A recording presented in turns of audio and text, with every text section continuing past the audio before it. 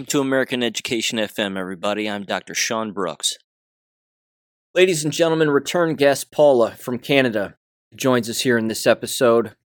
Former dental hygienist, former truck driver, and of course, the entire trucking industry, of course, exploded in Canada and the United States, and that's ultimately what caused her to leave that particular line of work. But we talk in this episode everything Canada, lots of geopolitical things, and she has an exquisite perspective as to what's going on. And again, there's no doubt about it that Canada is at war. We are at war here in the United States, and it's being felt by a great many people, without a doubt. Certainly the awake, I should say.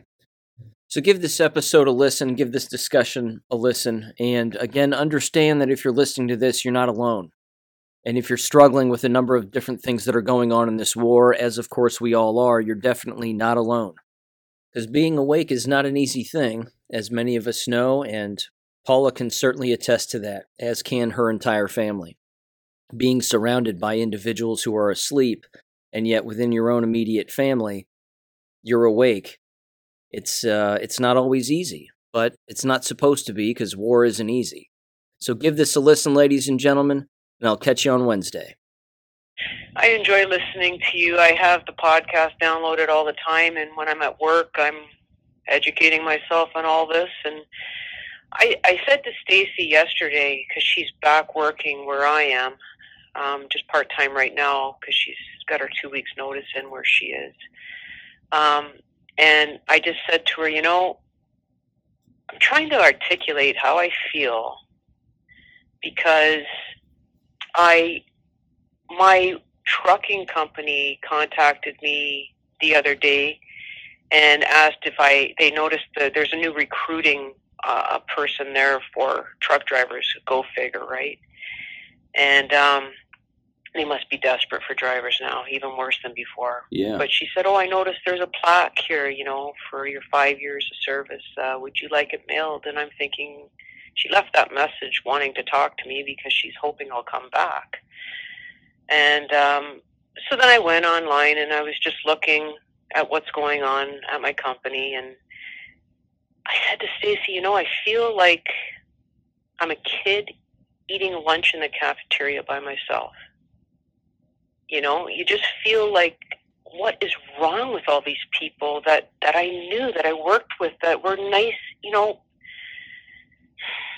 just good people, and they're all still there, and they're all jabbed, and I think, what is it? Why can I see this and they can't? And she said, that's exactly how I feel too. Yeah. That kid in the cafeteria who's eating by themselves.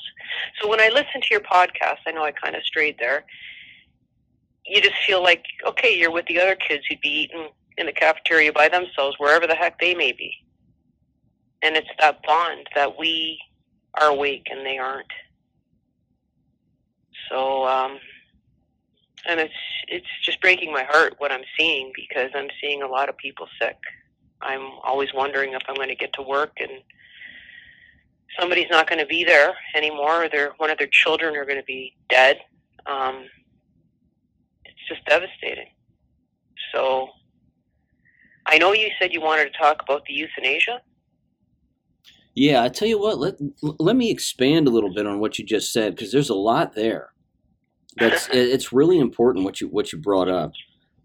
I was going to ask you about whether or not your old trucking company had reached out to you and was interested in having you back, because, like you said, they have to be hurting for drivers. Well, because of those emails that I wrote, they knew what strong stance I had as far as the shots go. And the whole idea of nobody's going to force me to take poison. So I know that I was off sick with my shoulder in the past, and they reached out to me on a regular basis. How are you doing? When do you think you can come back? And I've been off since last November, and I've heard nothing.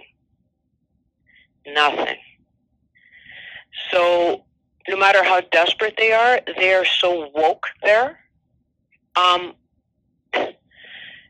They're not going to reach out to me, because it's just when I say I feel like a kid sitting at the cafeteria by myself, it's, how do you explain this? Okay, about a year prior to that, there was a new person in dispatch. I just felt like my issues, that concerns that I had about when I was training weren't being addressed properly. So I was looking elsewhere because there's a demand and there's a good company really close to me. So when the safety coordinator heard that I was looking elsewhere, she called me and she said, Paula, I'm not letting you go anywhere. Like, we do not want to lose you. What can we do to help this situation out? So you went from that, where I was a valued employee, they knew, I was, with any job I've done, whether it was dental hygiene, whether it was trucking, even the job I'm doing now, which is just a minimum wage job kind of thing, just helping me pay for grocery, increases and gas prices. I've always done my best. So I was admired for how I worked and my work ethic. So all of a sudden, because of this issue, all of a sudden they had no problem letting me go. And that's where you feel that isolation. That's where you feel like you are the leper. And no matter how that makes me feel, like, I couldn't sleep that night. It was bothering me. But in the end, I'm still a pureblood, and I know and I see what's going on. I have eyes to see and I have ears to hear. And, my husband looks at it differently. He says, why do you let this bother you? He says, you know that they're all going to die. And I said, well, yeah, that bothers me too, because to be honest with you, I had this stigma in my head when I first looked at the truck driving. I had an opinion that they were, dirty teeth, overweight, I didn't have a very high opinion of them. And then when I got into it, I realized there are a lot of good people there. There were people that were engineers. I was a dental hygienist. There were retired teachers. There were military people there. And I realized there are a lot of good people that are always there to help you. And I look at them now and I just feel this deep sadness because I know what's coming for them. And there's nothing I can do. It's like their feet are magnetized to the train tracks, and the train's coming, and I can't push them off. They've done it to themselves. So, I don't know if you want to comment on that, but yeah, they did. They have not reached out to me. Now, this was the first time, but she is new, so she wouldn't have known what I had said last November. And that same woman who said, we aren't letting you go. And, you go off sick. I had my fuel cards. I had my, my cards for when I cross the fast lane at the border, and all these specific cards when you're working with the trucking company. And last year when I went off, I didn't say I'm going off because of this. I said I'm going off sick for stress leave. And that same woman called me and said, where are you going to hand in your cards before you go off? And I said, why would I hand off my cards? I'm just going off sick. So, because she knew, she obviously knew that I wasn't going to be coming back because of these mandates. So, it's that one truck driver, the ones that were the decent guys that have been there for years and years, just supporting their families and everything, and they're just good people. They're all jabbed, and they'll keep probably getting the jabs. Now, the one guy that disappointed me the most was the one who was completely awake. I told you about this last time, I believe, and he said, I ended up getting it. And I said, John, with everything you got it. Well, but he was stupid with money. He had a lot of debt, and I thought, well, no excuse, in my opinion. No one was coerced because you all had a choice. I'd be on the street in a paper, like in a cardboard box, before I would ever cave to this. Yeah, but he caved. Yeah, I'm right there with you, 100%. You know, I'll tell you what. I'm sorry. Let me mention this very quickly, because I think this is a theme throughout this entire conversation, and you said it right at the beginning. You said that, you feel like a child at a cafeteria table sitting by themselves. Mm-hmm. That's not an accident, because if you examine the environment of a school building, the child who sits by themselves at a cafeteria is uncomfortable with what they're seeing and what they're hearing. They're looking around, they're quiet, they're observant, they're seeing the entire landscape for what it is, and to them it looks completely manufactured, it looks completely artificial. There's no authenticity in it whatsoever. And actually, the student who is sitting by themselves, eating lunch by themselves, and just observing and watching the entire landscape is the most intelligent. It's almost always the case. In fact, you can take that same mentality into probably any working environment. The problem is that endless working environments, and again, even the school environment from when we're children, is teaching us to drive that feeling out of us, to make us not observant, to make us not pay attention to what's going on around us and think for ourselves.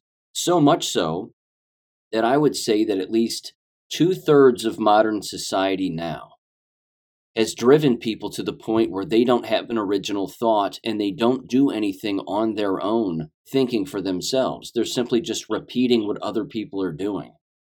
And I think that comes from, again, given the fact that it's probably at least 2/3, is that you have individuals that naturally fall into line. And you would probably agree with me that we think that those people are dangerous because they don't know what they're doing to themselves, the people around them, all of that. But then there's something else which is equally as dangerous, which makes up another third, which is you have individuals that want to be a part of something. And they're so desperate to associate and be a part of something that they fear not being a part of it more than they do being a part of it.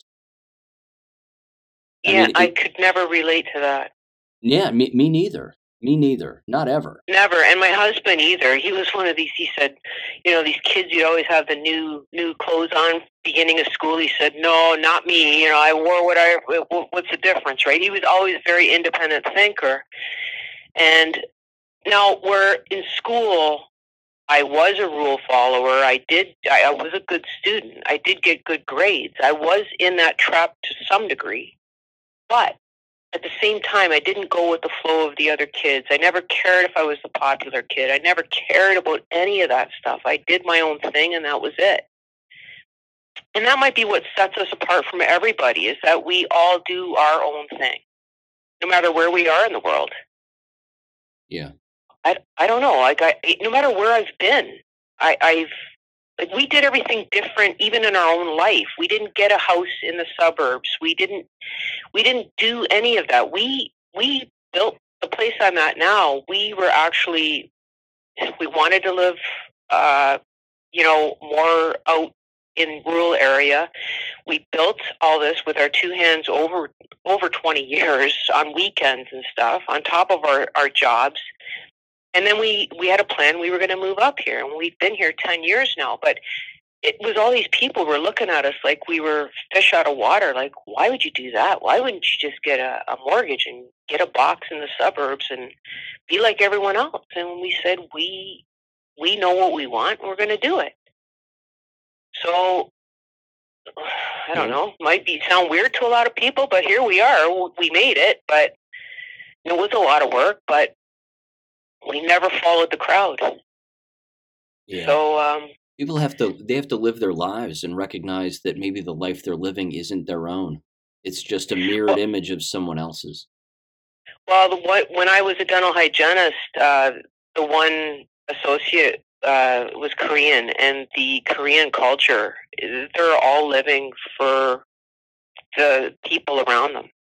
It was so sad. He was working so hard, and nothing was for him. Nothing was for him. It was all for show. It was all for, he made a comment to me once, Korean women have it so hard. They have to live up to. I said, no. I said, you're putting her in that box. You're putting yourself in that box. I said, you can live independently and do your own thing. Oh, no, you don't understand. I said, I do understand. I said, you guys have put yourself in that box.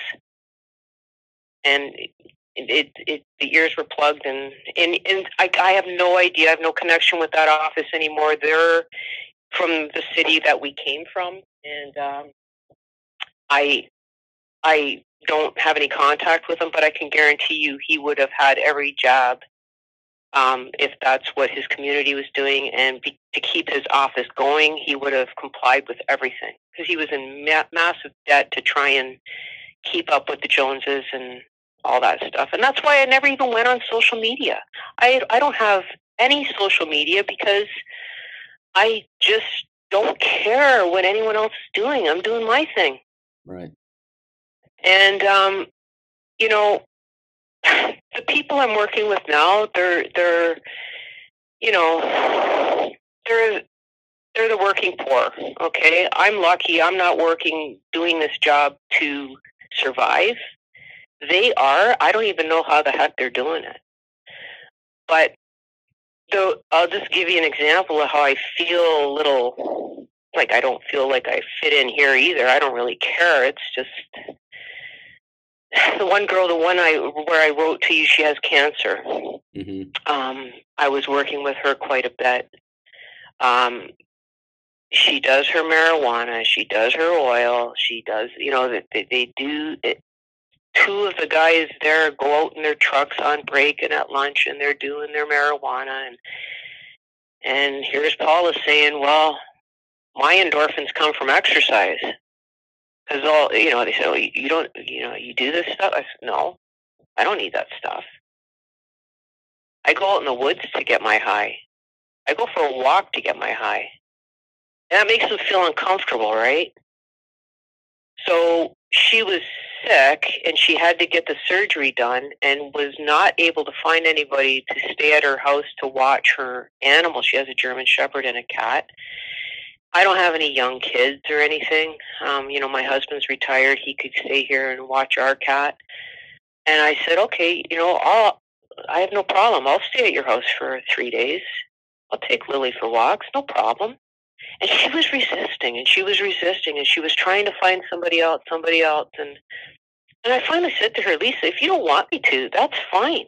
I said, I realize we've only known each other about 6 months, but just know that the offer's here. And she finally caved because she had no one else. But it made me wonder, is she resisting because I make her feel uncomfortable because I'm different from her? And I don't conform. I don't have the shots. I don't, none of that stuff. I just found it curious. But it's probably a combination of a number of things. I mean, she probably knows you're not jabbed. You're not playing the game. She is, right? She's jabbed. Mm-hmm. Well, that's part of it too. That cognitive dissonance physically pushes not just individuals away from facts, but it pushes the individuals who know that other people know what's going on. It causes them to not want to be around them. Yeah, I think it makes them feel uncomfortable. I'll give you another example of just I sit back and observe all the time. And from day one that I started at this place, they had a picnic table in the back, and I made a comment. I was just there for the cats. There were 2 cats that were there homeless, and it somehow fell on me that I was feeding them every day, and I was even going on the weekend to make sure they were fed. And the one, he had a really bad infection in his mouth. And so I first of all, the compassion of it, I saw he was suffering, and then I'm a dental hygienist, so I'm on that like crazy because I know what can happen with an infection like that. And it was just brooding. It was getting worse. And I finally took him to the vet in November, and they said, well, we can do surgery on him in December. And I was trying to fundraise at the place I'm at just to see if I could build up enough money to help me with this endeavor, because I knew it was going to be expensive. And people never act. They just sit back. They talk a lot, but they just sit back. They never act. And I think that's the whole problem with what's going on right now. There's a lot of people just yapping, but nobody is willing to actually do anything. And eventually what happened is I said, well, no, I changed my mind. I said, I cannot in good conscience take him for that surgery in December 28th. We had an appointment scheduled. And then bring him back out into this cold shed when it's freezing cold and I don't have any place to keep him. I can't take him home because my cat fights with other male cats. So there was one other girl in the whole entire place, out of 15 of us, that she said, well, how about we look at the Humane Society? And we ended up, good story, his name was Cecil. He's just an old guy and just a ham, he'd follow anybody. And they did the surgery for free. They have him up for adoption now. And I don't have to worry about him being cold or lonely because he wasn't feral. Somebody had dropped him off. But my point to that whole story is that you'd get all these people, the same ones that I'm always trying to wake up with these little lines. And they'd say, yeah, it's sad. You'd get this big glob of drool coming off the side of his mouth, and I'd be wiping it off, saying, it's okay, buddy. We're going to try and fix you up. And everybody'd say, yeah, it's bad. But when I said I'm going to bring him to the Humane Society, not to euthanize him, but to fix him, they said they'd do the surgery on him. They were saying, well, I actually had people not talking to me. And they were saying, well, this is his home. I said, I've got an idea. I said, how about tonight, instead of sleeping in your warm bed, you come out in the back here and you sleep in the styrofoam cooler with him when it's minus 30. And they shut up. So that's, I think, our problem. And that's where I feel despair, because I think there's so much complacency. There's so much inaction with everything. It's just yap, yap, yap, but nobody's doing. And, if you listen to Karen Kingston, you must listen, you must follow her. You must have heard her on Stu Peters or whatever. Yeah. And she's talking about we need to do, not just talk anymore. Like, come on, all the facts are here. David Martin, same thing, Dr. David Martin. Why isn't anything being done? See, that's an interesting topic, because as you've probably heard me say, and I'm not saying this to defend myself, but the way that I am, just internally and just the way that I'm built, is that I have to exhaust as many avenues as humanly possible to get the message across, so that at the very least, the people around me, in particular, again, government, and the individuals that your average citizen is allowed to communicate with regarding government officials, that they know what's going on. And, that's something that me personally that I've done is I've exhausted every avenue that I possibly can. I mean, I've talked with a county prosecutor. I've talked with individuals at the sheriff's office. I, of course, spoke at the school board and so on and so forth. No one knows what's going on. And now, after you speak to these people, do they do anything? No, they don't, because they're jabbed. Many of them are jabbed. Has destroyed their frontal lobe. Do you think that they actually just have that passive nature to them because of that now? See, I think that that's highly possible. That's highly possible. We know that it's impacting decision making, the jab specifically, but it was well over. I mean, good God, this could have been back in 2021. I recall writing a Substack article, and I said, this is the perfect crime.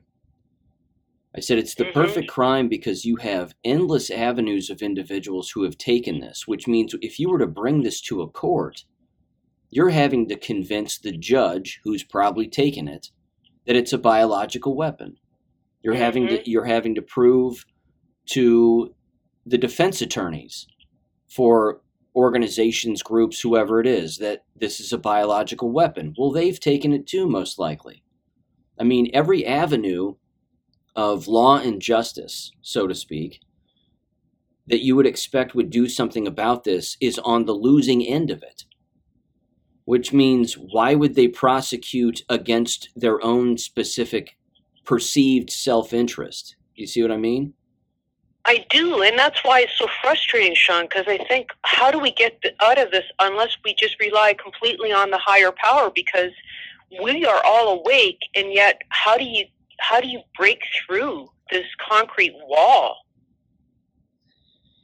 I think that's where we all are right now, and that's where, how I'm surviving mentally is because when I think about that concrete wall and I think, well, I don't know, I feel like we have the little hammers from Shawshank Redemption, that little rock hammer, and we're all just trying to get through that rock wall with that. We need sledgehammers by this point.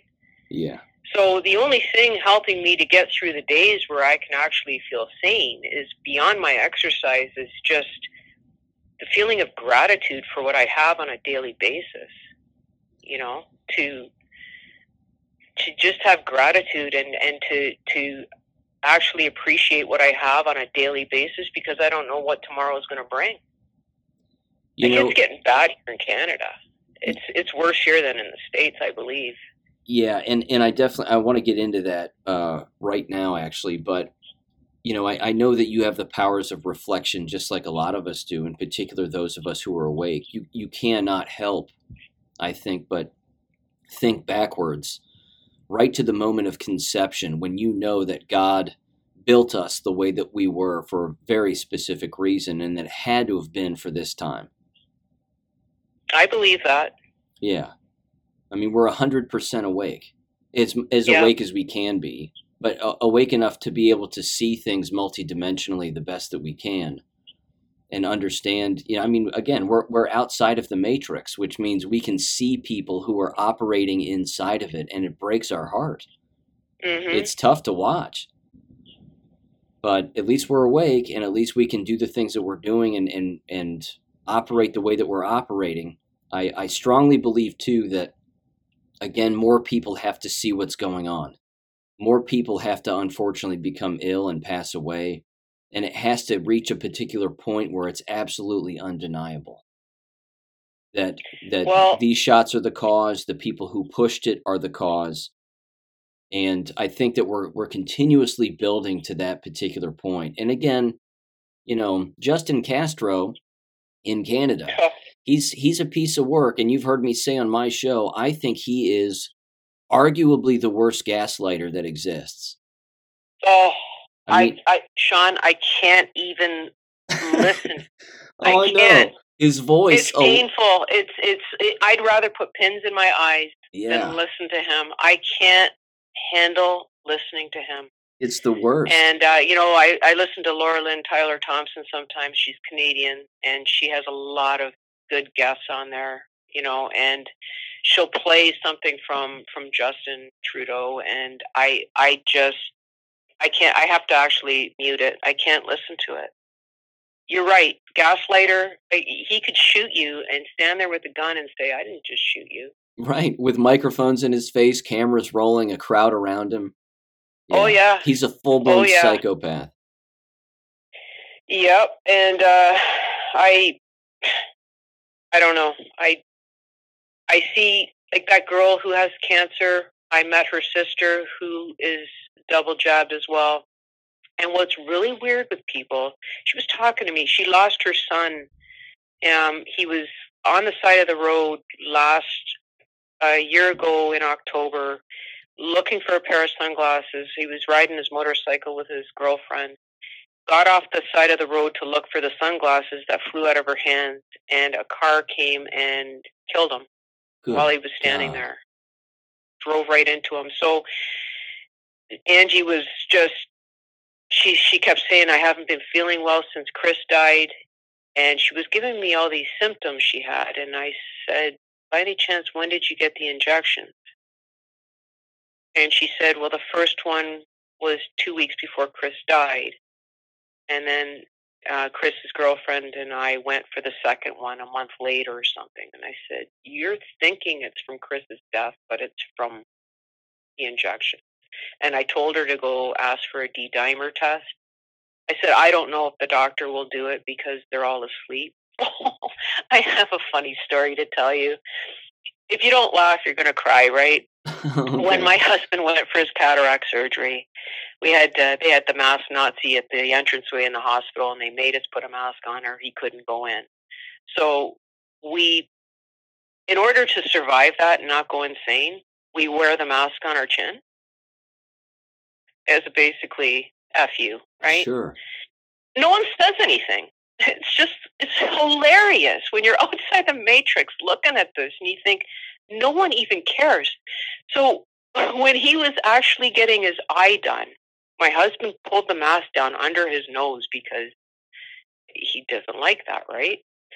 So after the surgery was done, because he was awake, the doctor stopped what he was doing, took the mask with his finger and his thumb, put it back over his nose and pinched it tight. Wow. It's like, are you kidding me? It's been off his nose the whole time, and now you care? How asleep are you? How hypnotized are you? We're living in, oh my God, it's just painful some days. I've heard endless stories just like that. Endless stories. I mean, I even experienced that myself too. I was nose to nose with the nurse in a hospital in 2021, and I wouldn't wear the mask. And she said, "You just have to."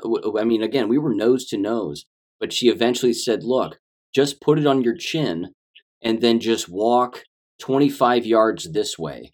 That's all you have to do. And once we get in the room, you can take it off." And I looked at her and I thought, did you just hear what you just said? Yes, I know.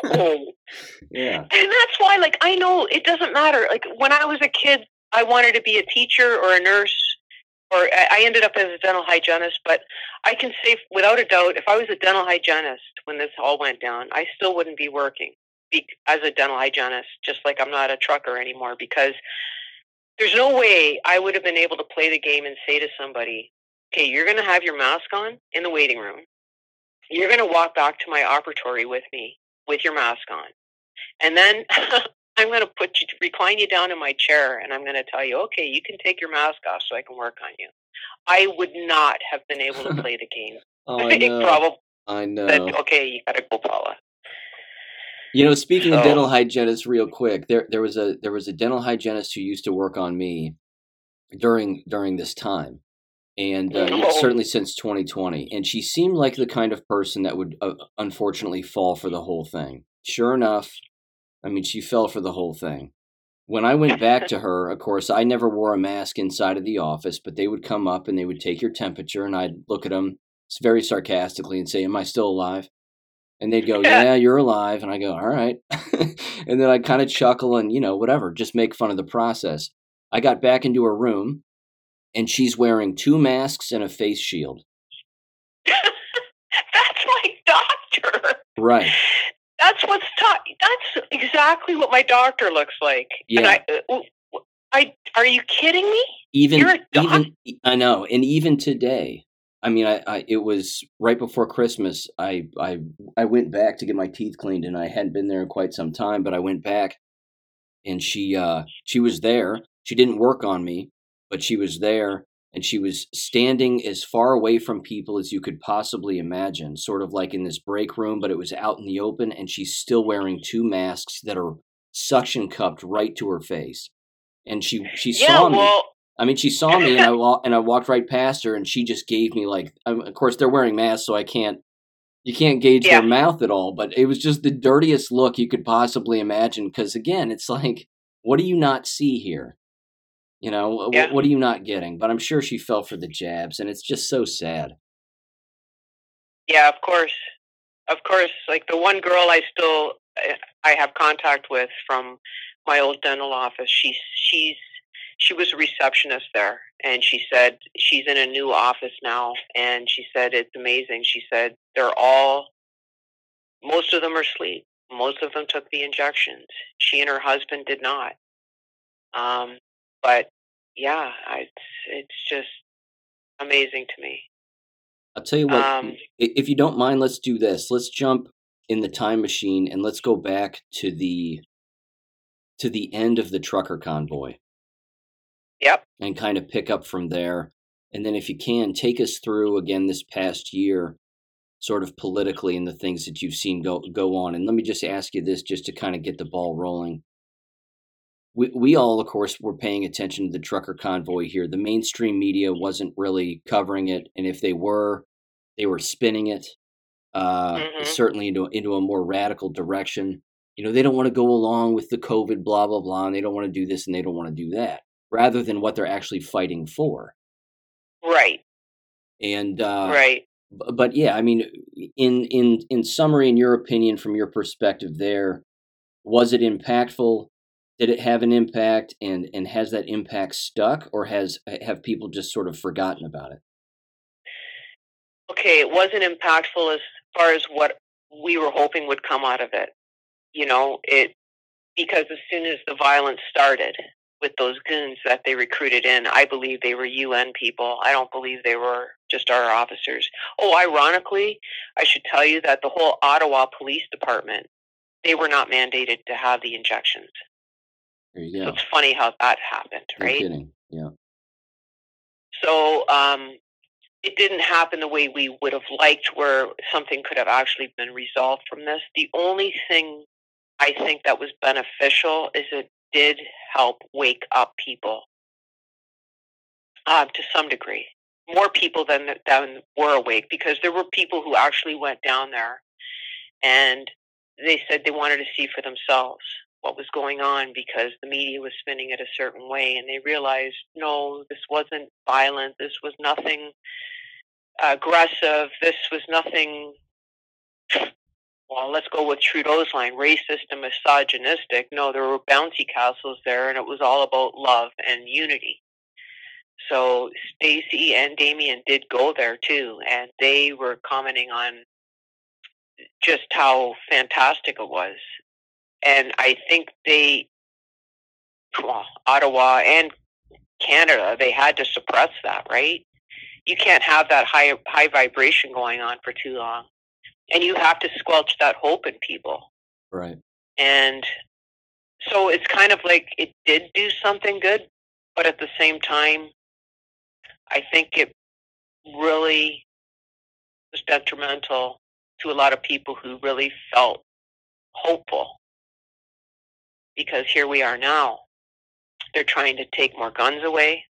They're not that successful, though, because there seems like some of the provinces now they wanted to start with Prince Edward Island, and I think my husband just said to me this morning that that's not going to happen now. And Alberta, we've got that premier from Alberta, Danielle Smith. I still wonder what's going on. It seems too good to be true. She's really outwardly talking about the WEF and we're not going to allow this to happen here, and the guns, no, you're not getting them. So, and also they're coming after the farmers too, and some of the provinces are speaking up about that and saying, no, this is not happening. So yeah, we have a huge fight on our hands. Let's face it, look what's going on in Netherlands with the farmers, right? Yeah. I was going to ask you about the Alberta premier and what you thought about her. I'm cautious with everything. I always wonder, okay, what's up? I can't just trust it and say, oh yeah, this is good. I hope. Yeah. I don't know. And same with my husband, he listens to that Pierre Poilievre. He's the guy, he's trying to run for the Conservative Party. And I said, you don't get it yet. It's not red and blue. You know that, right? He says, yeah, but he is talking certain truths. I said, yeah, they all do, because they got to play the game. But then when they get in, are they going to stick to what they're saying? When these guys, when the parasites get a hold of them and say, no, you're going to do it our way, is he going to cave at that point? Because we had some other leaders like Derek Sloan and Maxime Bernier that were trying to get to be the leaders of the Conservative Party, and the Conservative Party voted them out in the end, made sure they did not get in. anybody who had too much of a strong opposition to what they were supposed to do, they weren't allowed. So when Pierre Poilievre is allowed in, you think, okay, what's up?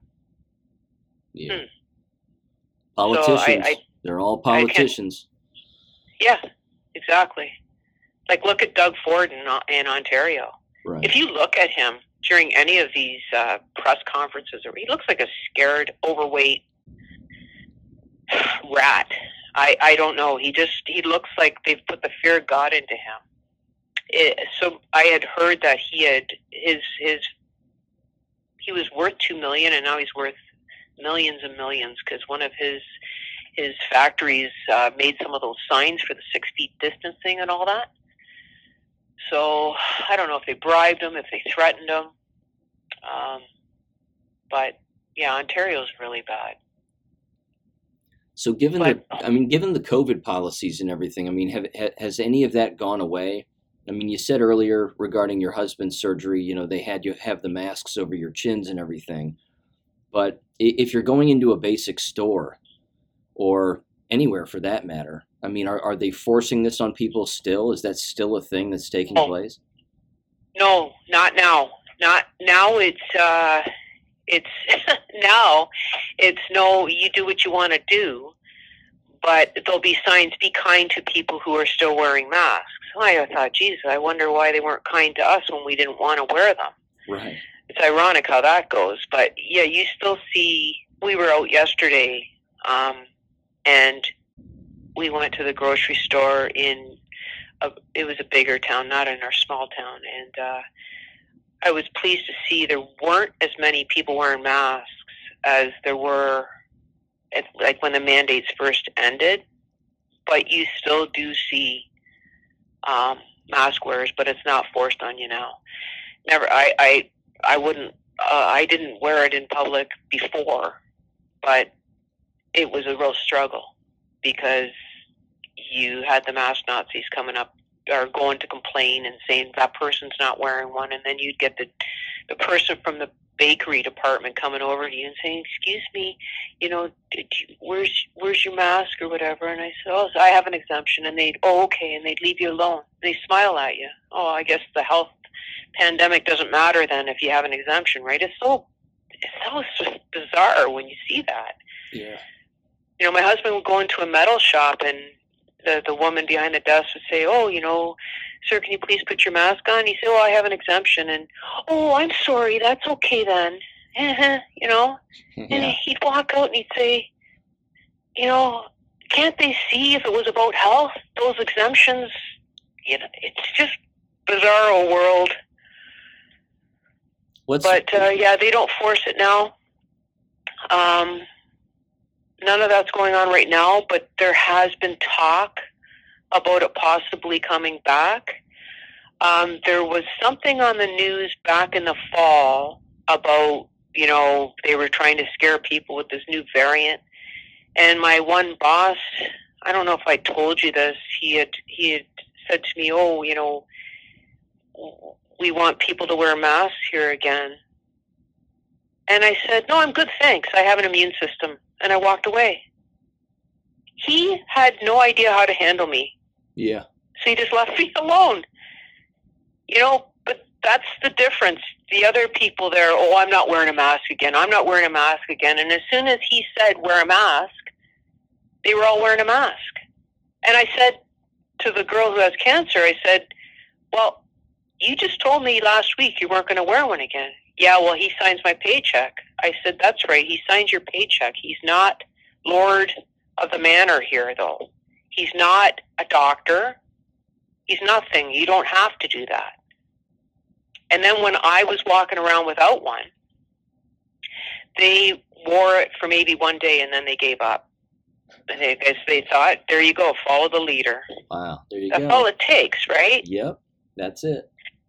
Because it's not, no one's wearing it out of fear. And if there were still 2 out of the 15 people that were wearing a mask, they continued to wear it. And I thought, well, you do whatever you want. But the ones who were wearing it, not because of fear, but because of compliance, because of fear of getting in trouble, they all caved and followed me. So that was a good thing. That was a really good thing. That made me feel happy. But I have some stories, like there was a neighbor here. He was 86 years old.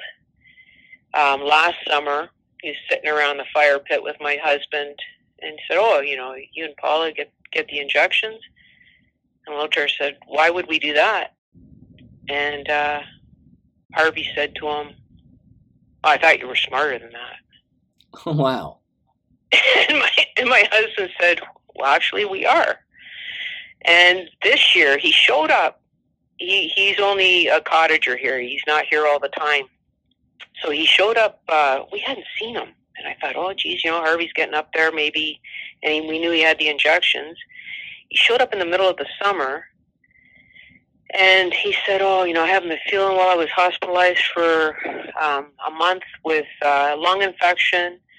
And all my friends have been sick, because he was one of these old retired guys that go hang out at McDonald's every morning and talk to all his buddies. And he said that we're all constantly sick.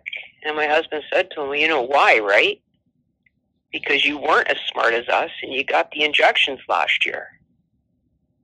And Harvey was completely quiet, because deep down he knows. And I said to him, Harvey, I said, you owned a business.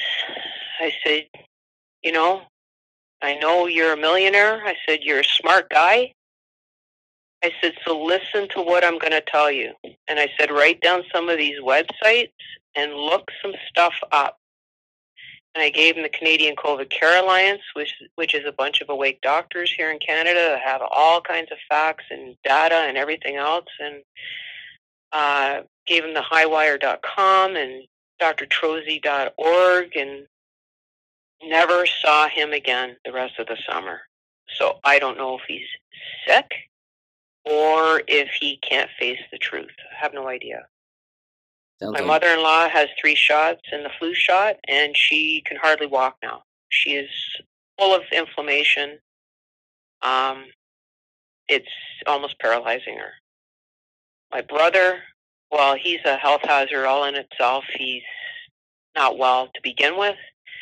Had a drug problem his whole life, and so you don't know if it's the shots, but I did warn him not to take them. He had 3, and now he's in such significant pain, he can't even lift his arms. He can hardly walk. And the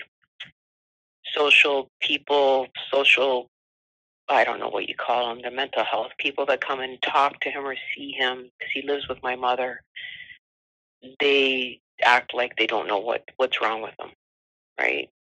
My mother's completely asleep. She just keeps telling me what the TV tells her, so there's no waking her up. But she didn't get the shots because of a fear, because she had a bad reaction to another kind of shot for her osteoporosis years ago. So that's the only thing that saved her so far. This girl at work is always about health and eating right. She took 2 shots so she could watch her young son play hockey. That young son, who is one of the nicest leader personality type kids, just a really stand-up kid. He's almost 14. He had 2 shots to continue to play hockey. He's very talented. There's already agents pursuing his parents as far as representing him for the NHL. Like, this kid could be going somewhere, but he has 2 shots in him now. The girl, the mother who had the 2 shots, she's been sick 4 times since I started working there in June. She said she was so sick she could hardly get out of bed for 5 days. She was sleeping constantly. Now, what's interesting is I gave her 3 websites to look up information. She never came back to me and said, oh, that was interesting, Paula. Oh, I learned a lot, Paula. No, she's kept completely quiet. But the only thing she said to me is, oh, my husband's thinking of getting his 4th shot for work or whatever. And I said, well, I just matter-of-factly said to her, well, Melissa, if you want to be a widow, then you go ahead and encourage him. And she didn't say anything else. I bet She not. she told me she has a friend who has twin babies, and the one died of RSV. Yeah, maybe 6 months old. No, 8 months old. And I didn't even ask if it got the shot, but I'm pretty sure the shots are available for 6 months and up here. So you saw that. Did you have that on your This Is War with Dr. Teresa Tam and Mrs. Claus? Talking to Mrs. Claus? Yes. Isn't, like, that creature, that I can almost, I think it's almost worse to look at her than Castro. It's demonic. Yeah.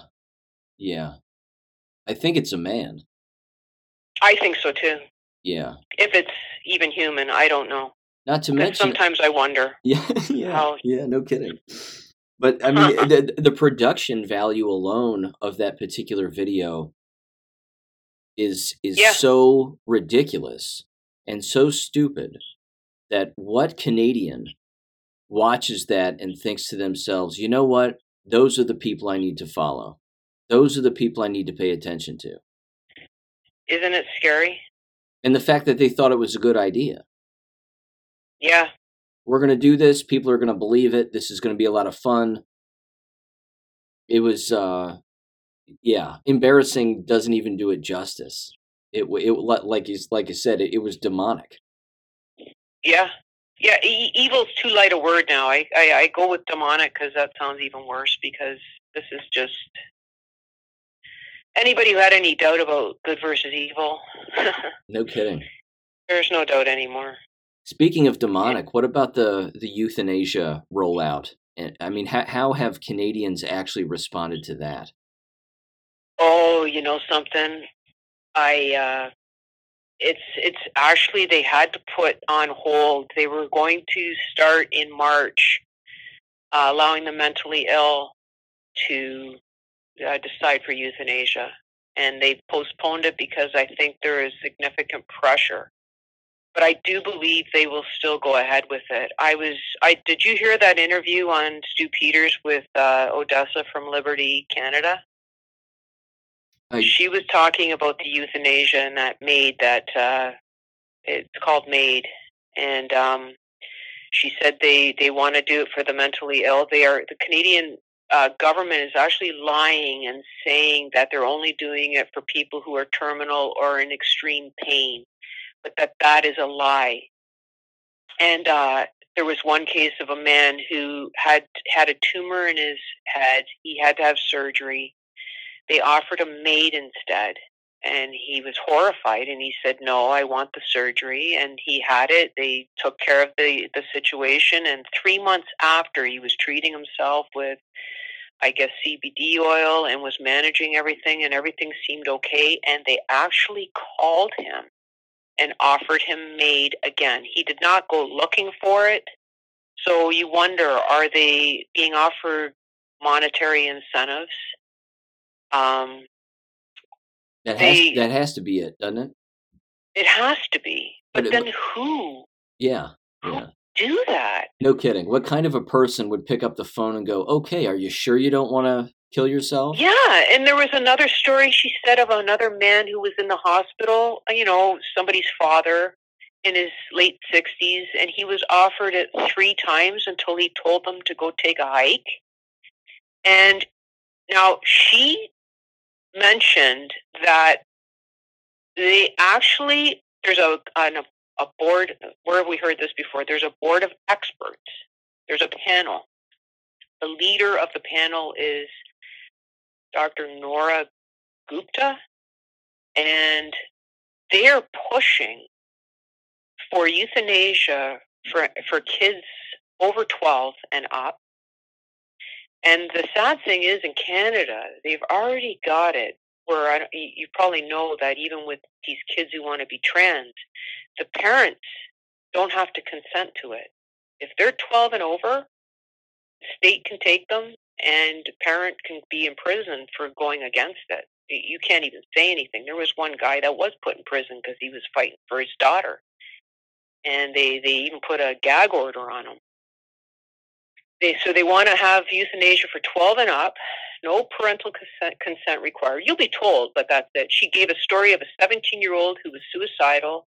They took him to the hospital, and then the mother was notified 10 days later that her son wanted MAID, and they suicided him in the hospital. And that veteran who was asking for help from the federal government for some chairlift or something, because she's paraplegic. She was in the Olympics, paraplegic Olympics and everything. So not a deadbeat. And they offered her MAID because they said, we can't afford that. They can afford millions and billions to Ukraine, but they can't afford to help their veterans.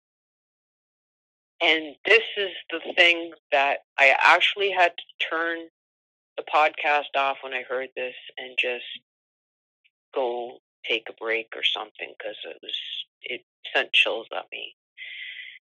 They want to have it so that if a mother has a baby, if at any time during that first year you decide you don't want it, you can take it in and have it euthanized. That's unbelievable. I don't even think Monic can fit that one. Yeah. Yeah. So it's already abortion up till birth, but now, it's like, take the kid home, he has colic, or, he's throwing up a little bit too much, maybe we'll just euthanize it. We don't really want this anymore. So they have already had more deaths from euthanasia in Canada per year than these other countries that have had it for years, like the Netherlands, and there is another country, I can't remember which one it was, but Canada has already exceeded that. I think it was up to 10,000 last year. And another interesting observation that I make is I did my hygiene work in Niagara Falls, and I always look back at the obituaries because I'm always looking to see if somebody I know, because I knew a lot of people there through all these patients I treated, had relationships with. And so this has been something I've been doing for the last 10 years when I'm just checking obituaries. There has been a significant increase of really older people. Like, there's always older people that are dying, but I mean significant increase in the amount of obituaries I'm seeing for really old people, and also died suddenly for 50-something and 60-something people. Yeah. Big time. Yeah. There was one patient I had that last January, I read that her sister died in December, and then her husband died in January, and her father died in February. And I thought, wow, wonder if they took the shots. And one of my instructors from college, she was a young, healthy, just 66 years old. No reason to have her die, and she's gone now too. So it just keeps going. Yeah. I saw this, I put this on my Gab page the other day. There was, I want to say 4, 8, 12, 16, at least 16 minors, for the most part. Most of them are minors, at least 16. They've got their pictures and their ages and everything, and it claims that health authorities, mainstream media in Canada, of course, isn't talking about it, but at least 16 individuals have died in the last 6 weeks alone. Of course, of what actually it was 23, because Dr. Makis, he's a Canadian doctor, he was speaking out about the children's deaths. There we go. And he had 23 of them. That was on actually Laura Lynn, Tyler Thompson's show, and he had the pictures of them, which is a good, impactful thing too to have. But 7 years old, died suddenly. He doesn't have proof that they've had the injections, right? But you can look at every child who wanted to play hockey. Oh yeah, exactly. Right? Yeah. So these were hockey players. They, you can just draw your own conclusions here, right? A high school basketball player, 17 years old, stroke and died suddenly, or heart attack. it just keeps going on and on. And university students too. Yes, of course. Of course. You know, this stretches into another avenue of thought, which I've read a lot of theories about it, and it makes sense because we know that there's a depopulation agenda in play.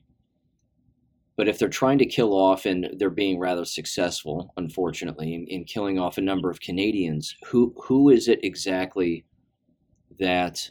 Well, actually, let me mention this first before I get into the depopulation thing and who they're going to replace these people with.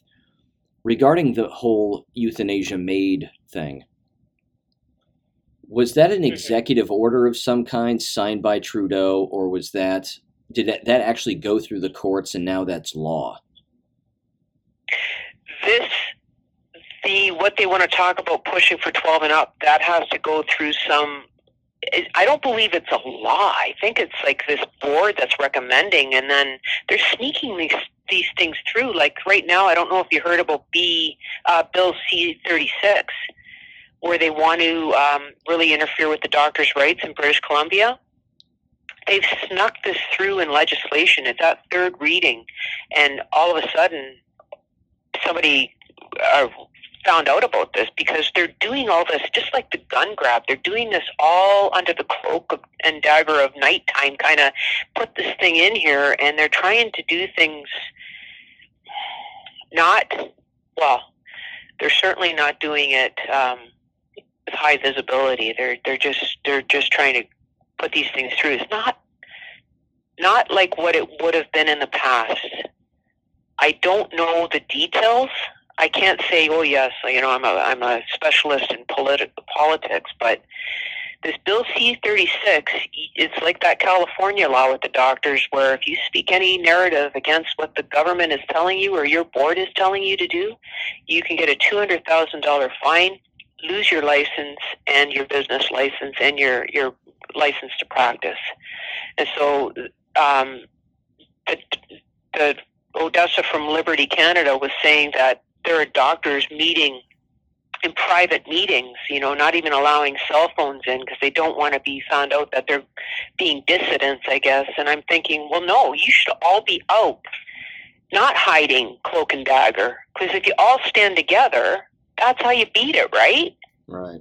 Not by going in a private meeting and, well, what are we going to do? Well, that's not going to solve anything. So it's medical boards making these decisions. It's not. I mean, politicians aren't speaking out against this. Judges aren't saying, "Wait a minute, this goes against." No, because I believe the medical boards are all complicit. Like they're being controlled. They're being bribed by the government. As far as I'm concerned, it's all about money and corruption. Just like the Ontario physicians and surgeons, like what they're doing to the doctors here. There was this lovely doctor I was listening to who was a doctor in a hospice, caring for these elderly people, end-of-life people.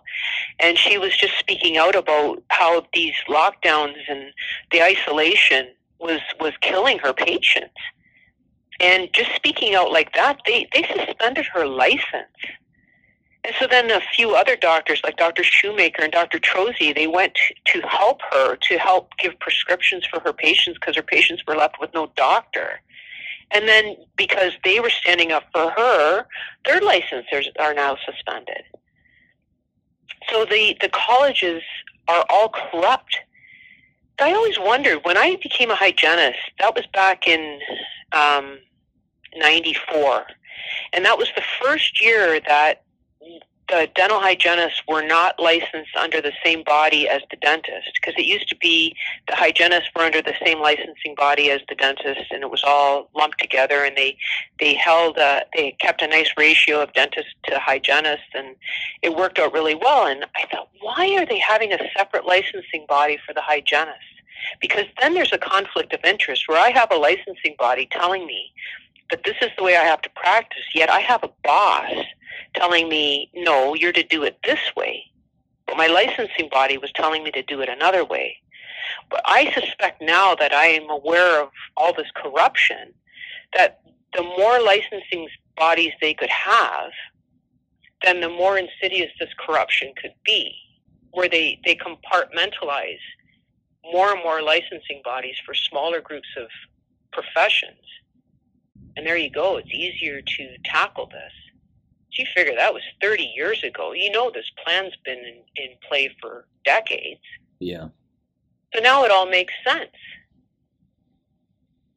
Yeah. So, yeah, the colleges are all corrupt. So but I know when I was a hygienist, they put the fear of God into you, and you think, oh my God, if I do anything because the CDHO is there to protect the public, not you. So you better watch your step, because if there's any complaints brought against you, we can take your license away. And if we audit you and you do your portfolio and we don't think it's up to snuff, we can come in to your office and watch you. We can pull any chart, check anything out. We're here to protect the public. Well, we all know that that's not happening now. They're not protecting the public in any of these professions. See, and that leads me to the point that I wanted to ask you about and sort of theorize about, because you've heard me say 1,000 times on this show that these people in these perceived positions of power have no idea that they're running themselves out of their own lines of work.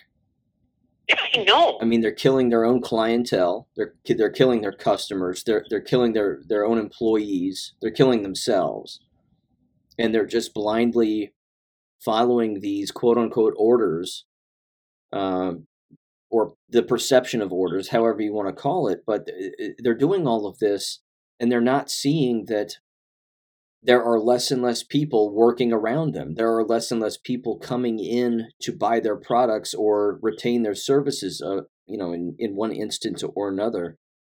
So I know. It's just, yeah. How can they possibly survive? When I was telling you these stories, the one lady I work with, her grandchild, excuse me, was at school, I think grade 4, and it was in the fall time.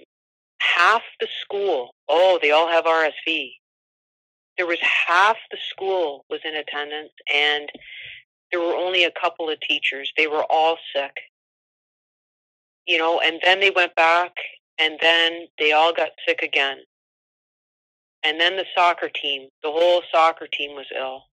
It's just these schools, like you keep saying, there won't be anybody left at schools. I still see school bus drivers driving with masks on here. Yeah. I think, oh my God. But I mean, now it just begs the question, and again, a lot of people have theorized about this, but what does that mean regarding the future population of Canada? Are they doing this, of course, not just because they're evil and they're brainwashed and they're demonic and all of those avenues, which is motive enough. And again, it's not that a criminal needs a motive to commit a crime or to kill someone, but they have to imagine something a little further down the line beyond depopulation. Is there an ethnicity replacement program that's taking place there, like it is lots of other places where Canada is bringing in foreigners to retain these positions that are being lost by natural-born Canadians? Oh, well, sure. You've heard of Roxham Road in Quebec, have you? No. There's a pretty well an open border there where Trudeau's basically made it known that anybody can come. And we've seen videos where the RCMP is grabbing their luggage and helping them across the line, the so-called line into Canada. And who are these people? Well... Are they Mexican? Are they African? When Trump wanted to send the Haitians back? Oh, no. And Trudeau said, well, we'll take you here. Wow. Well, guess who was showing up at Roxham Road? And a lot of Muslims. And, well, I'm reading a book called The Story of the Committee of 300. Have you ever read that? No. With Dr. John Coleman, The Conspirators' Hierarchy. That was written back in 1992.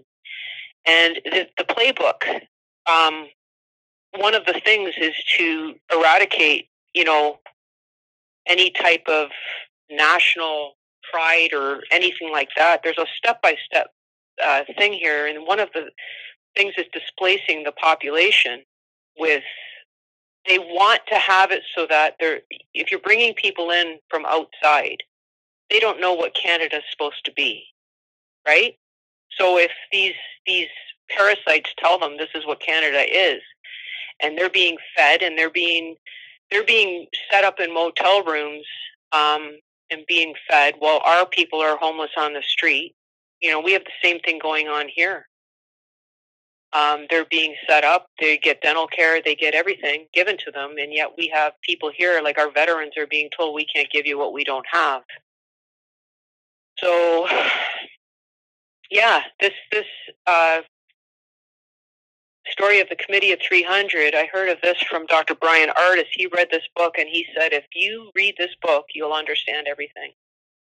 And they talk about one world government, utter destruction of national identity and national pride, destruction of religion, especially Christian religion, control of each and every person through means of mind control, and what Brzezinski calls technotronics, which would create human-like robots, and an end to all industrialization and the production of nuclear-generated electric power, and what they call post-industrial zero-growth society.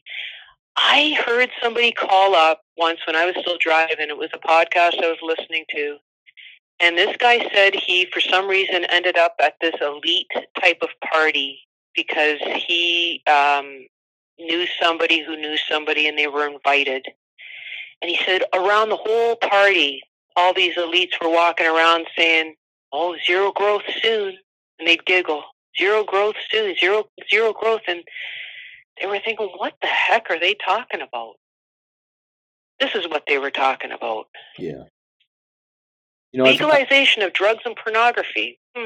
Yeah.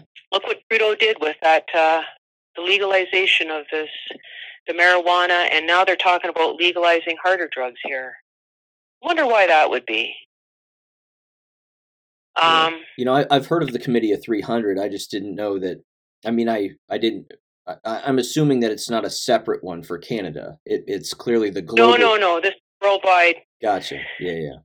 It's worldwide, but in Canada, they've, even before 2020, they were the blatant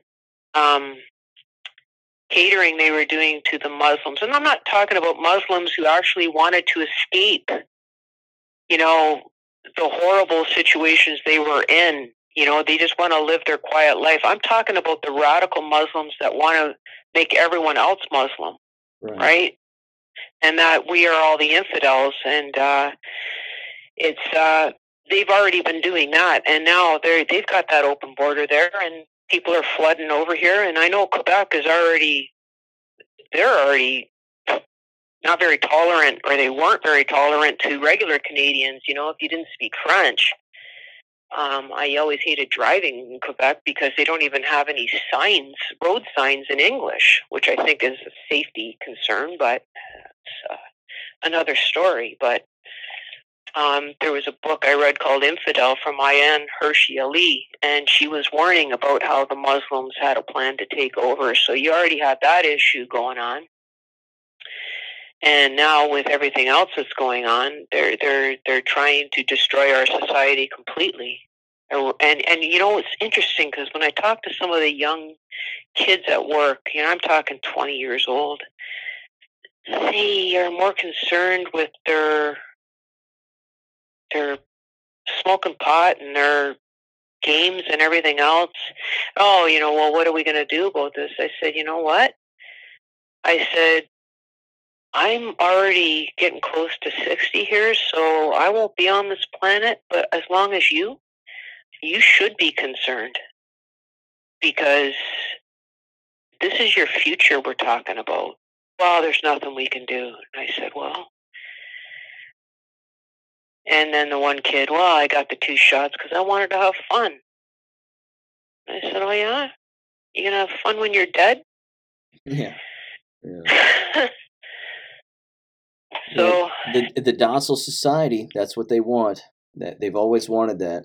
If they can pigeonhole youth and pigeonhole their parents into being very routine oriented around things that do not matter, then they've got them right where they want them. Yep.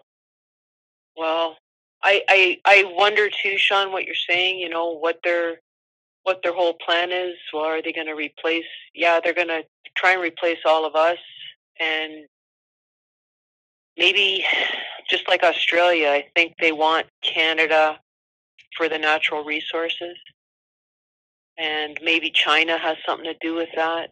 It's hard to say, but yeah, their plan is, I'm sure they want to get rid of all of us.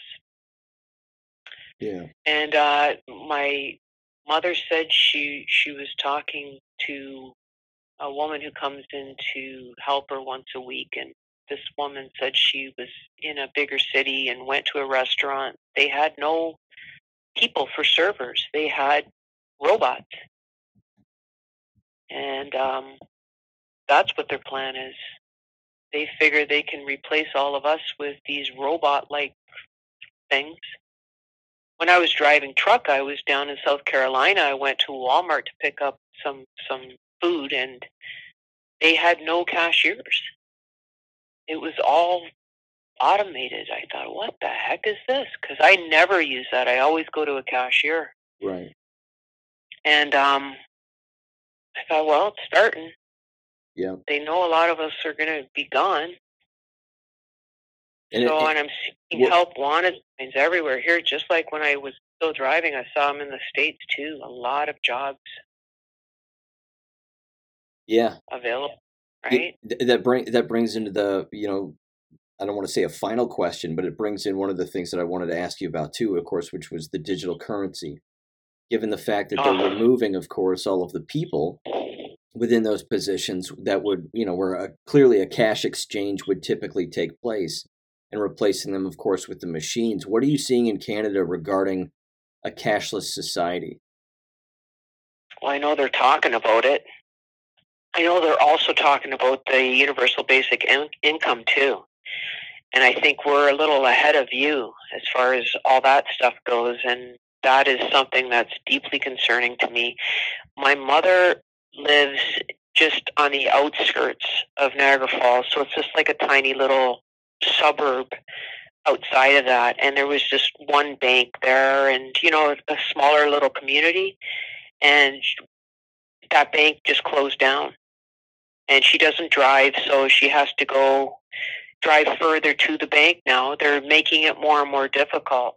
Now, in the small town I live in, well, there's 2 banks because we're a smaller community. Things are farther spread apart. They can't really do that here yet. But I know there's talk about it. And there's, even if you go to the government website, you can see how they've got it lined up for that. So I'm very concerned about that. Very concerned. We know that if it gets to that, we're done. And I don't want to put any pressure on the Americans, but the Americans have always been like the people who could come and save the rest of us, because our military is a joke. And I don't know. This is very, very serious. Yes, there are a lot of people awake here to that. But I don't know. I can't see how it's going to work. How do you avoid it? If I need to pay a bill and I say I don't want to be part of this, but I need to pay my house tax, what do? Hand them a coin of silver? Yeah.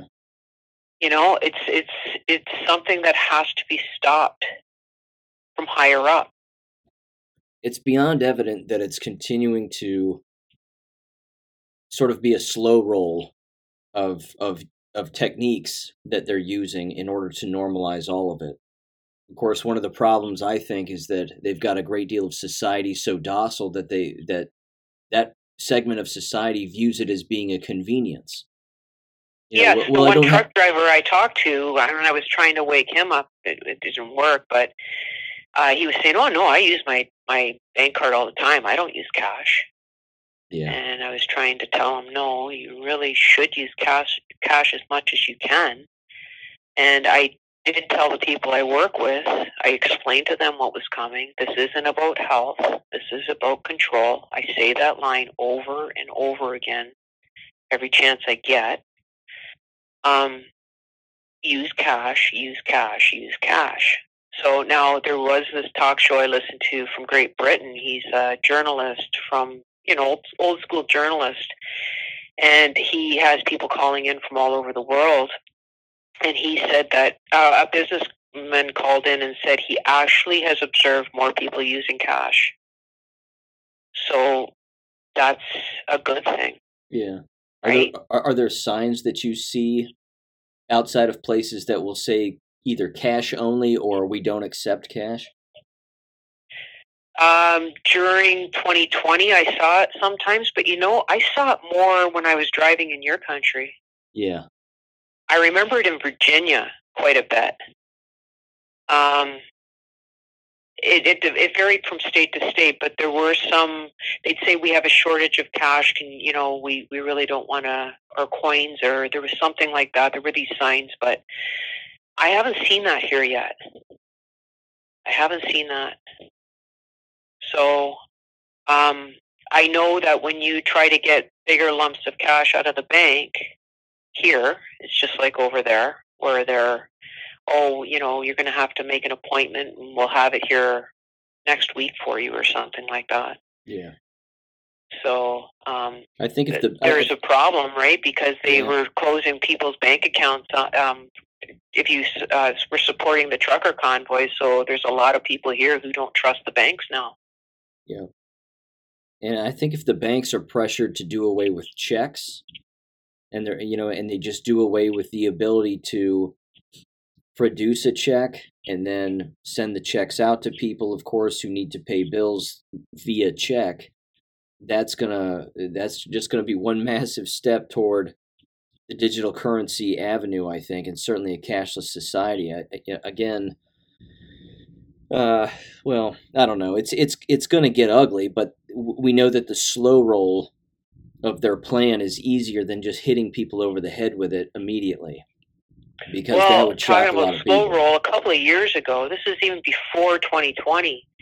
I remember I went into the bank, and there was actually somebody standing there with a clipboard right where the line was, and was trying to direct you to go to the bank machine instead of talking to the teller, or are you interested in online banking? And I said, they're paying you to stand here and do this? Like, what's up? Yeah. Now I know what was up. Right. The passport thing is very concerning. The digital currency. But no, I have not seen any signs like that yet. Now, that's not to say that in a bigger city like Toronto, because Toronto is so woke. It's like New York City. Right. When I was there, you saw the compliant people with the masks, and everyone was all doing the same thing. But where I am, it's more rural. More people are awake. But yeah, Stacy, just to change the subject, Stacy had given her 2 weeks notice for that job, and she didn't even make it to 2 weeks. They were abusing her so much. She said, you know what, you can't control me anymore. She says, I already quit. Like, stop your gaslighting. Stop your harassment. So then the commanding officer told her, well, you're on leave without pay again. Stacy said, fine. She had 1 week left. So she's got a story to tell. Maybe you can reach out to her, but yeah, it's pretty crazy. No kidding. Yeah, she's of course welcome on any time, and let her know that. Same thing with Damien. I hope he's doing all right. Yeah, they're struggling, I think, but I think you can't help somebody who doesn't want to be helped, kind of thing. And I have this real idea in my head that if you focus on my mental health is bad, my mental health is bad, my mental health is bad, your mental health is going to be bad. Right. You've got to focus on gratitude, on positive things, on what can I do to make myself feel better, because you can't change external forces, right? Right. So they are living on our property right now. They have a little wood stove in their trailer. It's all insulated on the bottom. They're doing okay. Damien's job, I said, you have to look at what you have, not what you don't have. Damien has a trade. He's doing well. He just switched jobs to another company that's more organized and there's work. And so I said, look at that. Focus on the good. But they struggle, you know. It's well, you know, we're not older like you, you know. Our life is being interrupted. I said, you and billions of others. So our life is being interrupted too. We're supposed to be retired now, just enjoying. And it's bad no matter what age you are for different reasons. Yeah. Right? It's war. It's war, and war is ugly, right? Yeah. You know, I listened to my in-laws talk. They were in Germany during the war. They were children, and you know, there was no food to eat, and they were going into the ditches and picking nettle to boil in a pot because they were starving. And you know, my mother-in-law and her brother would be robbing a train car full of food if they had to eat because they had no food. And you know, it was ugly, ugly stories. And that's the problem now, is that people, especially in North America, have not experienced things like that. So I think that's why it's harder to wake them up. Like we know some people that are from Poland, and you know, like Art Pawlowski too, the pastor. You know, people who lived in that kind of situation, they are awake because they see it all over again. Stacy's friend was from Venezuela. He's an officer in the military here, and he's completely awake because he said, I left that to come here, and now look what I'm living. I'm seeing it all over again. But Canadians and Americans, we've never had that. Yeah. Never. So, you know, it's hard to get your head wrapped around that. And you know, to bring up a positive here to sort of conclude this, if you don't mind, I think that, and again, anything else you'd like to add, please go for it. I think that there's always been this talk for quite some time that, of course, more Americans have to wake up and more individuals have to see how deep the corruption goes, because people like me and people like you, you know, we've experienced corruption at different levels at different times in our lives, and not everybody has, as you just said. You know, a lot of people they haven't had the hardship, they haven't had the experience, they don't know.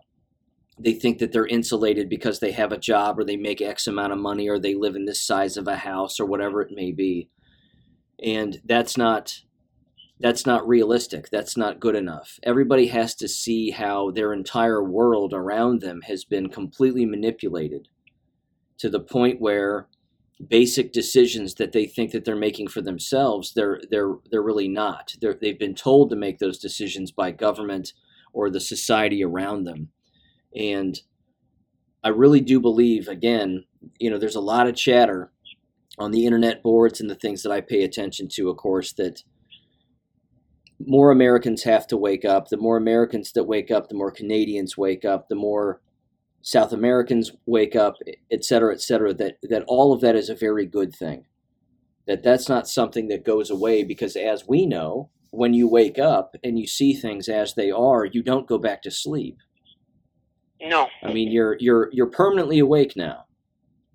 So yeah, there's no going back. Right. But there have to be individuals within government, of course, that know what's going on. They have this played out a particular way. And it's not a trust government kind of thing. It's a trust people who, you know, or at the very least understand that it's mathematically impossible that there are people within these positions within government who know what's going on, and that many of them are in fact good guys, and that those battles and those wars are taking place within those governmental organizations in all of our countries. And I think that with every passing day, it's only a matter of time before more dominoes continue to fall, because in a good way. Because again, here in the United States, a lot of dominoes are falling in a very good way. We have. Yeah, I see that too. Yeah, I see that. And did you see Chrystia Freeland, that deputy minister over here, that piece of crap? Trudeau's or Castro's right hand bitch, whatever you want to call her. Sure. She was being questioned by a senator. She was asking for $2 billion to send over to Ukraine. And the senator was saying, for what reason? What company are you looking at? What are you looking at? Oh, well, Biden sent all this money over, and like her excuse was so lame and so weak, and the senator was grilling her. Yeah. And saying, so you're asking me to invest in a company that doesn't exist. Like, what are you talking about?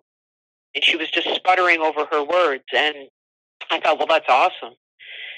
And I think the senators here in Parliament, that was something way back when I wasn't awake, not really. And I was listening to a radio show back in, let's say, 2015, and they were talking about, we're considering getting rid of the senators in Parliament. Now I understand, because I think the senators have power that interferes with their ability to get all the power they want. And see, now the senators are kind of standing in their way with certain things like this that is not part of Klaus Schwab's plan, let's face it. So that's a good thing. That's a positive that I can look at. They didn't just say, here you go, here's $2 billion extra. Yeah. But my concern is we are so vulnerable here. We have no military, not really. And if China wanted to come in here and say, we're taking it over, well, the only people that might have a chance are the ones who have some guns in their gun case and maybe can defend themselves, but I don't know. We are really, really vulnerable here. Yeah. And I know Australia is in the exact same boat. And of course, the connection between Canada, Australia, and Great Britain. Of course, they're all under the Crown. Mm-hmm. But one of the theories, of course, that's been bouncing around for quite some time, of course, is that Canada will no longer be under the Crown in the future, neither will Australia. And there will be enough good individuals to overrun what's going on in those countries and basically oust the evil as much as they can. And then potentially Australia and Canada will be under the guidance of the United States. That would be awesome. Yeah. We need to get rid of these parasites once and for all. Yeah. So we can only pray and hope. Yeah. Let me mention this too, just in the interest of Stacy and her frame of mind, and anything regarding that. Of course, I wish her the best and everything, and I'm glad that she's out of that toxic environment. No doubt about it. Again, she knows that she's been on this show and discussed it at length, and like I said, she's welcome to come back. So please tell her. That is, if she wants to rehash all of it and run through it again, because I know it's exhausting. I also know it's cathartic if she does that. It's certainly therapeutic to at least get it out and mention it and understand, of course, that she's not alone in that regard, because endless people have experienced what she's experienced, the harassment, the badgering, all of it in particular during this time. But one of the things that I'm certain she's experiencing it. I of course have experienced it in my life, and endless people have, is that you reach a particular stage where you're trying to control things that you can't control. So one of the healthier things to do, of course, is to just focus on what you can control. And one of those, as I'm sure you're aware of, is your physical health to some extent. That's right. Yeah. Exercising, eating right, drinking the right things, getting outside, staring at the sun. And I know that that's all easier said than done, and even hearing that is exhausting, because the individual who's been beaten down so much is just hearing people provide them advice, and they're going, yeah, I get it. I know all of these things. But it's not even looking at the larger picture. It's just doing one thing. It's just doing one thing differently each day, one day at a time. and that seems to help. I mean, that's what pulled me out of having depression a number of years ago. I just, I didn't want to talk to anybody. I didn't want to do anything. But I found that if I just helped myself first, then other people would look at me and they'd say, I need your help. And then I'd say, okay, I'll give you a hand with this, or I'll help you out with that. But I had to help myself first. And so that's right. And that's what's frustrating as a parent, Sean, is that I know I can't help them. Because I don't know if it's because I'm the mother and they're not going to really listen to me. But, I don't just say things, I do them. Right. I am up early. I am working out every morning for an hour. I'm going for a walk in the snow, or I'm doing stuff, right? Or I'm eating healthy, or I'm doing all these things. But to tell somebody else, you can't order them. Right. They've got to take the bull by the horns. And you actually, what you said is a really good thing to say. Pick one thing to start with. There was one kid at work, he's a little overweight and he's not that well. And I say, you don't have to work out an hour a day first. I said, just go for a 10-minute walk. Just do something. Yeah. And then build on that, right? So, now, Stacy and Damien we were happy. We got them here. It's kind of like, okay, they're under our wing until we kind of ride this out. But now they're talking about moving. And again, we are just parents. What do we know, right? But they want to move out to New Brunswick because they don't want to put their life on hold anymore, and they think real estate's going to be cheaper there. Well, if real estate's cheaper, it's usually for a reason. It's usually because there's not as much work, or things are just the economy's even depressed more. If you move far away like that, you're not close to family. You don't have that support anymore. You'll be close to Stacy's friend, but you won't have your family support. But they've kind of pushed us away anyways. They're on our same property, and we don't see them very often. I don't really want to push myself on them. I don't want to invade their privacy, but they've kind of withdrawn into themselves. And now that Stacy's working at my place again, I'm seeing her. She only worked one day the last 2 weeks until she comes back full time. But it's a awkward situation for my husband and I to try and deal with this. They're planning on leaving in the spring, and there's nothing we can do to stop them. And I don't think this is the best time to be moving when the world, 2023 is going to be a tumultuous year, I think. But there's nothing we can do about it. So I'm concerned. There's nothing else we can do, though. Well, so, and you can keep doing what you've been doing, which is, of course, loving them and caring about them, and making them understand, of course, that they have a place to return to if things don't work out a particular way. At the exact same time, I understand the need to feel more independent, and and try to rebuild from what was taken from you, because again, wanting to rebuild from what was taken from you is innate, in all of us. And that's something where, again, if people can feel control over something where the enemy has taken things from you, it's a big middle finger to the enemy. And we're saying, hey, look, you took things away from us, and we're not going to let you do that anymore. So yes, we regrouped. We returned to our family, we reorganized, we did the things that we needed to do, and now we're going to go give it another try. I admire that. That's a big deal, and I'm not trying to impose, myself on your family at all. You're a younger guy, right? So you're going to look at things a little differently too. And that's good to get another perspective on it. It's just as a parent you worry, right? Oh, sure. I mean, it's not a scraped knee. You know, as a mom, your kid falls off their bicycle, they scrape their knee. You're the one with the solution. You know, you run up to them, you pick them up, you dust their knee off, you put a Band-Aid on it, and you've solved the problem. You know, this is war. This is a whole different ball game.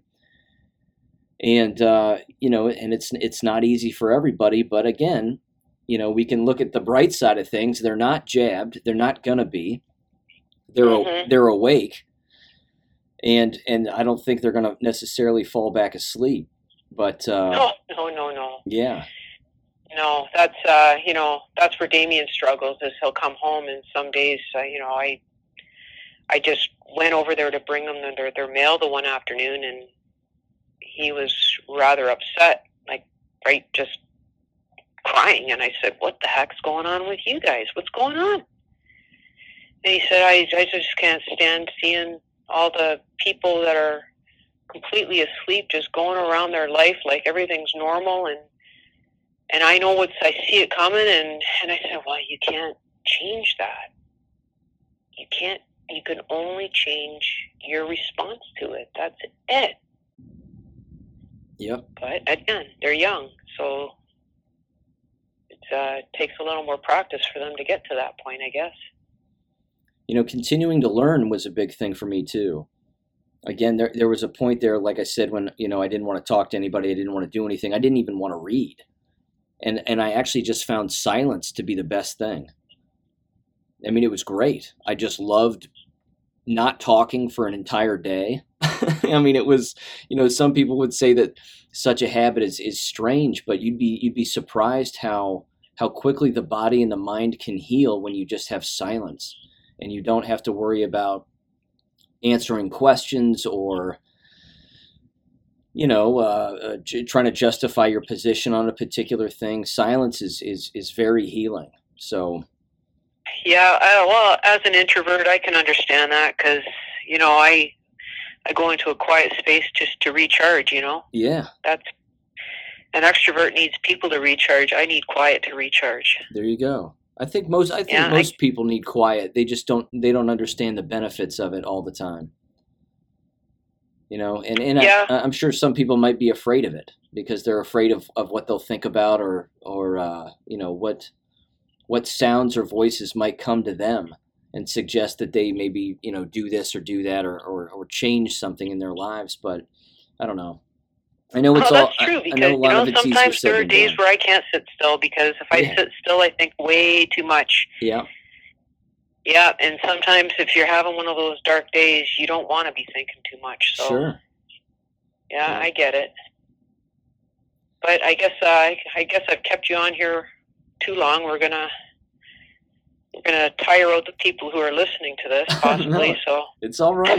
It's great stuff. It's amazing perspectives, and this right here should prove to anybody listening that this is happening all over the place. This is happening in every town, every city. It's happening within almost every single family. Certainly, when you have family members who are awake and family members who are not, and you have family members who are awake and trying to find a particular place and trying to find their spot in life, and then at the exact same time, I mean, I don't know. There's multiple dimensions to it, but if you sit and you just sit back and think about it, you cannot avoid the importance of what's going on.